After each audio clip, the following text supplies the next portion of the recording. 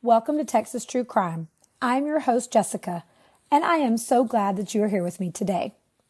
Before we get started, you guys, I don't know what the sound quality is going to be like today. I want to apologize in advance for whatever reason. It was not letting me record from my little studio out in my garage, but I did not want to leave you guys without an episode this week. So bear with me. I hope it doesn't sound terrible, and here we go. Before we get into our episode, though, I wanted to see if any of you guys had watched the Investigation Discovery series about Natalia Grace and her adoptive family. This case did not happen in Texas, but I definitely think it's worth talking about. I have listened to 2 different podcasts and read a People magazine article about Natalia Grace and the Barnetts who adopted her. Their names are Michael and Christine Barnett. They already had 3 sons of their own and had been featured on 60 Minutes, on an episode of 60 Minutes, because their oldest son was considered a genius and was going to college. I can't remember right now, but like when he was 12 or something. So if you're unfamiliar with it, they adopted Natalia from an adoption agency in Florida. She was an orphan from the Ukraine, and they believed that she was 6 years old.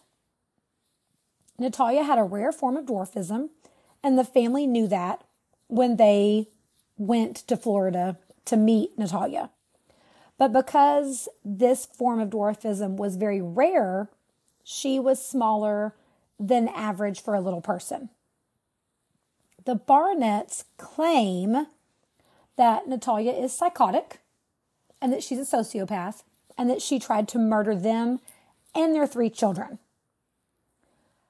But after watching the series on Investigation Discovery and also listening to the 2 podcasts, I think these people adopted a little girl, got tired of dealing with her, and were trying to figure out a way how to get rid of her. These people pulled out all the stops. They petitioned the court and had her birth certificate changed so that instead of saying she was 6 years old, it said she was 22 years old. They rented her an apartment, dropped her off at the apartment, left her there, and moved to Canada. Even if she's 22, which that's a huge gap, 6 years old to 22 years old, even if she really was 22, she can't live independently because of her disability. She was in a regular apartment. It was not tailored to her needs. She couldn't drive a car. What was she supposed to do? So later this summer, Investigation Discovery is doing a series with Natalia Grace, giving her side of things. And I'm very interested to see how that goes, because I have heard the parents interviewed, but I've never heard her get to talk about what happened in her words. So I'll be interested to watch that. I think that the mom, Christine, she just sounds like a horrible person. And the dad, Michael, I really just think he's a spineless wimp, and that he went along with everything that she said to do until he figured out that he was about to get in trouble with the law and was going to be charged with child abandonment. So he turned around and ratted his wife out to save himself. I'm sure Natalia probably does have emotional problems. I don't doubt that in the least, but I just question everything. And after watching the interview with the father, the mother was not in any of the episodes. It's obvious that he's a manipulator and a little crazy himself. So anyway, I want to know what y'all think.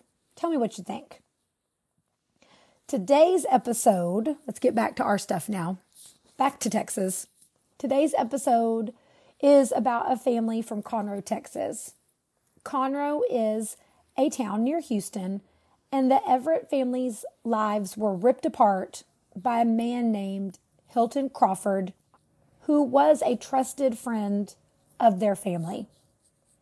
Their son McKay called him Uncle Hilty.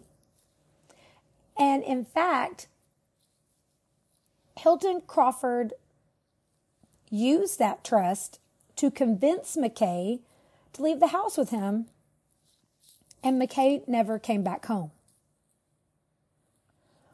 Paulette and Carl Everett met when Paulette was in college and Carl was still in high school. Carl and a friend of his went to Paulette's house because the friend was dating Paulette's younger sister, and that's how Paulette and Carl met. So the two hit it off, and a few years later, they got married. Paulette was an elementary school teacher, and Carl got into the oil and gas business, and they were soon living a very comfortable life in an upscale neighborhood in Conroe. Paulette and Carl just assumed that they were not able to have children because they had been married for 12 years before Paulette became pregnant with their son, McKay. Paulette's pregnancy was very difficult, and she almost died during childbirth. So the couple knew that McKay would be their only child. Paulette is quoted as saying that she was awestruck to have a child of her own, and that they finally had the family that she and Carl had always longed for. Anything I read about the Everetts talked about what a nice family they were, how tight-knit they were, that it was obvious that all three of them really enjoyed spending time together, and how much they cared for one another, how involved they were in the community, and just what overall nice people they were. It was also said, in most things that I read, that McKay was an old soul, and instead of calling his mom mother or mom or mama or mommy, he referred to her lovingly as woman, which I think is really cute. And he would say things to her like, "You're having a bad day. Let me get your purse and put it right here, because I know when you're having a day like this, you forget where you put your stuff." So he was a sweet boy, caring, and liked to look out for others. When McKay was born, Paulette quit teaching to become a stay-at-home mom, and she started selling Amway products on the side. If you are not familiar with Amway, they are a pyramid company, and they sell beauty and health items. At that time, Amway was really popular. A lot of people were selling it. A lot of the Everett's friends were selling it, and people in their neighborhood. On September 12th, 1995, Carl and Paulette went to the local Amway meeting for their area. It was a dinner meeting, and the couple let McKay stay home by himself. He was 12 years old, and he was allowed to stay by himself for short periods of time. The meeting was being held 10 minutes away, and they told him that they would call in and check on him about every 30 minutes. McKay knew the rule. He knew that he was not allowed to answer the door for anyone while he was home alone. And he had been taught all about stranger danger. The Everetts knew that McKay took this rule seriously and that he abided by their rules, because a few months earlier, a neighbor's alarm went off, and when the sheriff's department came to try to get it turned off, McKay wouldn't even answer the door for the sheriff's deputy that was at the door in uniform. He told them he was not allowed to answer the door for people he didn't know, and he answered that deputy's questions through the closed and locked door. So McKay was a responsible child. He followed his parents' rules. They knew they could trust him to stay home and do what he was supposed to do.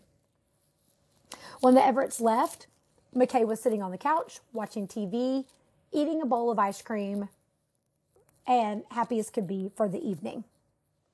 So Carl had checked on McKay throughout the evening, but at one point he got up and called McKay, but was unable to get a hold of him by phone. So Carl went back out to the table. He told Paulette to stay, finish the meal, finish the meeting, but he was going to go home and check on McKay. Paulette didn't think much about it. Carl told her just to ride home with their neighbor, and she thought that Carl was just tired and ready to go home. It was Friday. It was the end of the work week, and she knew he'd really rather be at home hanging out with McKay anyway.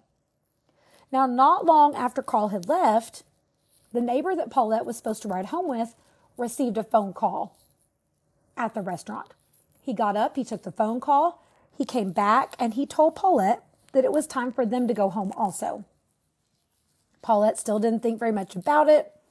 She got up, left the meeting, and when they got in the car, the neighbor told Paulette that Carl was at home, but he couldn't find McKay. As with any parent, Paulette says that she was frozen with fear immediately. And of course she would be. What parent wouldn't be? Where is your child? Why can't I find him? Why is he not at home in our living room where I left him? She was terrified. When Paulette and the neighbor arrived at the house, the police were already there. There was crime scene tape up, and Paulette could see fingerprint dust all around the front door. Carl met Paulette in the yard and told her that when he got home, the door was ajar and the alarm system was turned off. He walked in, he called for McKay, but he got no answer from him and could not find him anywhere in the house. When Carl walked into the door, the telephone started ringing. And I find this very interesting. And maybe I'm just reading way too much into this because I never saw anything mentioned in any of the articles I read on any. I listened to a podcast about this and watched 2 different documentaries. And no one else brought this up. But I find it interesting that the meeting was not over. The Amway meeting was not over. It was not scheduled to be over. Carl had just come home because he was worried about their child because he could not reach him by telephone. But as he's walking in the door, the phone starts ringing. It makes me think that someone was watching their house, but I don't know, maybe not. Like I said, maybe I'm just reading way too much into this because it's not mentioned anywhere. Carl said he answered the phone and a woman with a raspy voice told him that they had McKay and they wanted $500,000 in $100 bills. She told him that they would call back the next morning at 8 a.m. to give them directions on how to deliver the money. She said that Paulette and Carl must do this if they ever wanted to see McKay alive again. So, because it was a kidnapping, because there was ransom, the FBI was also called in. The next morning, on Wednesday morning, September 13th, the FBI started their investigation. Their first stop was at the office of Rick Metz. Rick Metz was a close family friend of the Everett family. He often would stay with McKay when Carl and Paulette had to be away for the weekend, whether it was business or just they were just getting away. Rick Metz would come and stay the weekend with McKay. They were very close. Rick Metz had a key to their house and he knew the alarm code. So, of course, he was number 1 on the FBI's suspect list. They were waiting for Rick Metz at his office in the conference room, and his employee said that the FBI is waiting for you and they want to talk to you. Rick Metz walked in the door. There were 6 FBI agents sitting there in the conference room ready to question him. They immediately asked him if he had anything to do with McKay's disappearance. He said, no, of course not. But they continued and were saying things to him like, oh, come on, just tell us where McKay is. We know you know what's going on. Rick Metz became very upset by this and became very mad and told them in no uncertain terms that he loved McKay, he loved Carl and Paulette, and that he would never do anything to hurt McKay or his parents. And that while they were sitting there questioning him, the real kidnapper was out there somewhere with McKay and they were wasting time. After this outburst, the FBI said, fine, would you be willing to take a polygraph test? And Rick Metz said, yes, of course he would. He took the polygraph and he tested, and he passed the test and was cleared by the FBI. So the FBI then went over to the Everett's home and set up to get ready to wait for the 8 a.m. ransom call. The FBI and Paulette and Carl Everett waited and waited. 8 a.m. came. No one called. They waited. They waited. They waited. They never received a phone call from the kidnappers. I thought it was interesting that every newspaper report said that the Everetts refused to pay the ransom. But like I said, I listened to a podcast about this case and watched 2 documentaries where Paulette Everett herself was interviewed in all of them. And she never once said anything about refusing to pay the ransom. So I don't know where that came from, but I do know sometimes mistakes are made. And then that just becomes what's reported. So it was probably just a mistake. But the Everetts never even got the chance to refuse to pay. They were never given that option because no one ever called back. In the interviews that I watched with or listened to with Paulette Everett, though, she said when they did not receive that phone call, it sent her anxiety and Carl's anxiety into overdrive because what good is a kidnapping with no money? And then they were, of course, on high alert. After no call came, the Everetts met with an FBI profiler, and he told the family to make a list of everyone that McKay knew that he would feel comfortable with and that he would be willing to open the door for. Because as we know, people who are familiar with crime, most crimes, unfortunately, that are committed against children are committed by someone that those children are close to and that they know very well. The Everetts said that it felt like a nightmare. They couldn't believe that someone they knew and that McKay knew would be willing to hurt him or to kidnap him or do something to cause them harm. But they started their list. A day or 2 after McKay went missing, a neighbor told the police that on the night that McKay was taken, he was putting his trash out and a car was backing out of the Everett's driveway so fast that they almost ran him over. When the neighbor described the car, it sounded just like a car owned by a family friend named Hilton Crawford. And like I said earlier, McKay called him Uncle Hilty. The families were very close. In fact, earlier that week before McKay had gone missing, Hilton Crawford had been at their house. He brought McKay a gift, a football that he had signed from Uncle Hilty. So this was someone they knew very well.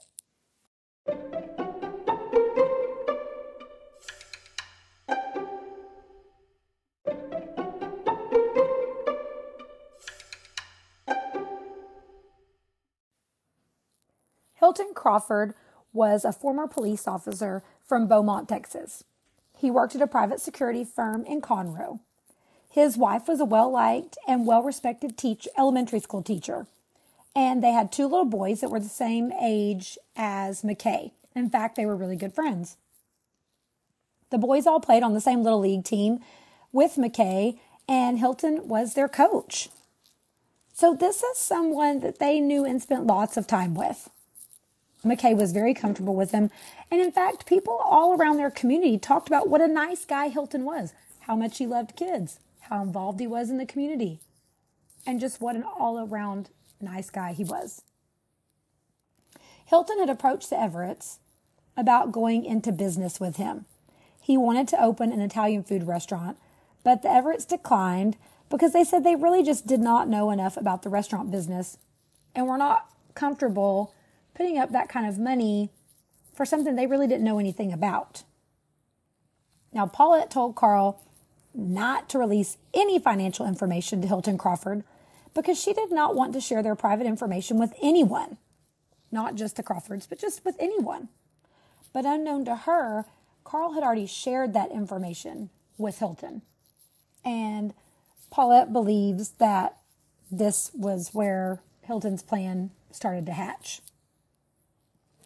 The Italian restaurant was not successful, and no one in the close circle of friends knew that Hilton Crawford was in huge financial debt, not even his wife and children. Hilton Crawford liked to gamble, and he had extensive gambling debts that he owed a lot of money to a lot of shady people to. He was living well beyond his means, and he owed more than $300,000 because of his failed business. And he had recently declared bankruptcy. The FBI believed that Hilton Crawford had started making plans to abduct McKay after he saw the Everett's financials as a way of getting himself out of debt. So after the neighbor reported seeing Hilton Crawford's car speeding out of their neighborhood on the same night that McKay was abducted, Paulette also remembered that Hilton had called her at around 5 o'clock that evening before the meeting had started to see if they were going to go. Hilton said he wasn't going, and at the time, Paulette really didn't think much about it. She told him, yes, they were going to go, but of course this meant that McKay would be home alone. And now Hilton had that information also. So this made Hilton Crawford law enforcement's prime suspect in his disappearance. Now I'm going to tell y'all, Hilton Crawford was not a smart guy, especially for someone who had been in law enforcement. 3 days after McKay went missing, on September 15th, the FBI went to the dry cleaners that Hilton Crawford used. This man had dropped a shirt off that had blood splatter on it. Really, guy? I mean, why would you take that to the dry cleaners? Why not just, I don't know, throw it in the trash? Burn it? Something. Is the shirt that important to you? Why would you take it to the dry cleaners? Because you know the cleaners were immediately like, what the heck happened to this shirt? After they found the shirt, they also searched Hilton Crawford's car because, remember, the neighbors saw the car speeding out of the neighborhood. And the liner in the trunk had been removed, but there were still signs of blood in the trunk. There was evidence in that trunk that McKay had been inside it and that he had tried to escape. He had been removing gaskets from inside the trunk, and it showed that probably if he'd had just a little bit longer, he probably could have escaped, which this whole case is heartbreaking. But then on top of it, to know that this child was so close to possibly getting away, I don't know, it just breaks my heart. It breaks my heart to even think about it, any of it. The police were able to start putting a timeline together of what Crawford had been up to since the night of McKay's abduction. They found out that less than 12 hours after McKay was taken from his home, Crawford checked into a motel room in Beaumont, Texas at 4:30 a.m. Beaumont's only about 100 miles from Conroe, and it's not very far from Louisiana, where they later recover McKay's body. And here's the thing. Why is this family man out on the road at a motel in Beaumont? What's up with that? So he looked suspicious all over the place. He didn't even try to cover his tracks. Like I said, for someone in law enforcement, he did not do a good job at all. And, maybe he did want to get caught. I don't know. But they believe that Crawford lied to McKay, and that's how he got him out of the house. They think that Hilton Crawford told McKay that his parents had been hurt and that he was going to take McKay to his parents, and that was what made McKay open that door and turn that alarm off. So police arrested Hilton Crawford, and he did admit to kidnapping McKay. He said that he had a woman named Irene Flores make the phone call demanding the ransom money. Irene worked for Crawford at the security company, and they arrested Irene Flores as well. She told police that Crawford had tricked her into making the call and that she never would have ever made that phone call if she thought someone was going to be hurt. Now, Crawford denied killing McKay. He said that he gave McKay over to a man named R.L. Remington. This was supposedly someone that he owed money to that was involved in his gambling debts.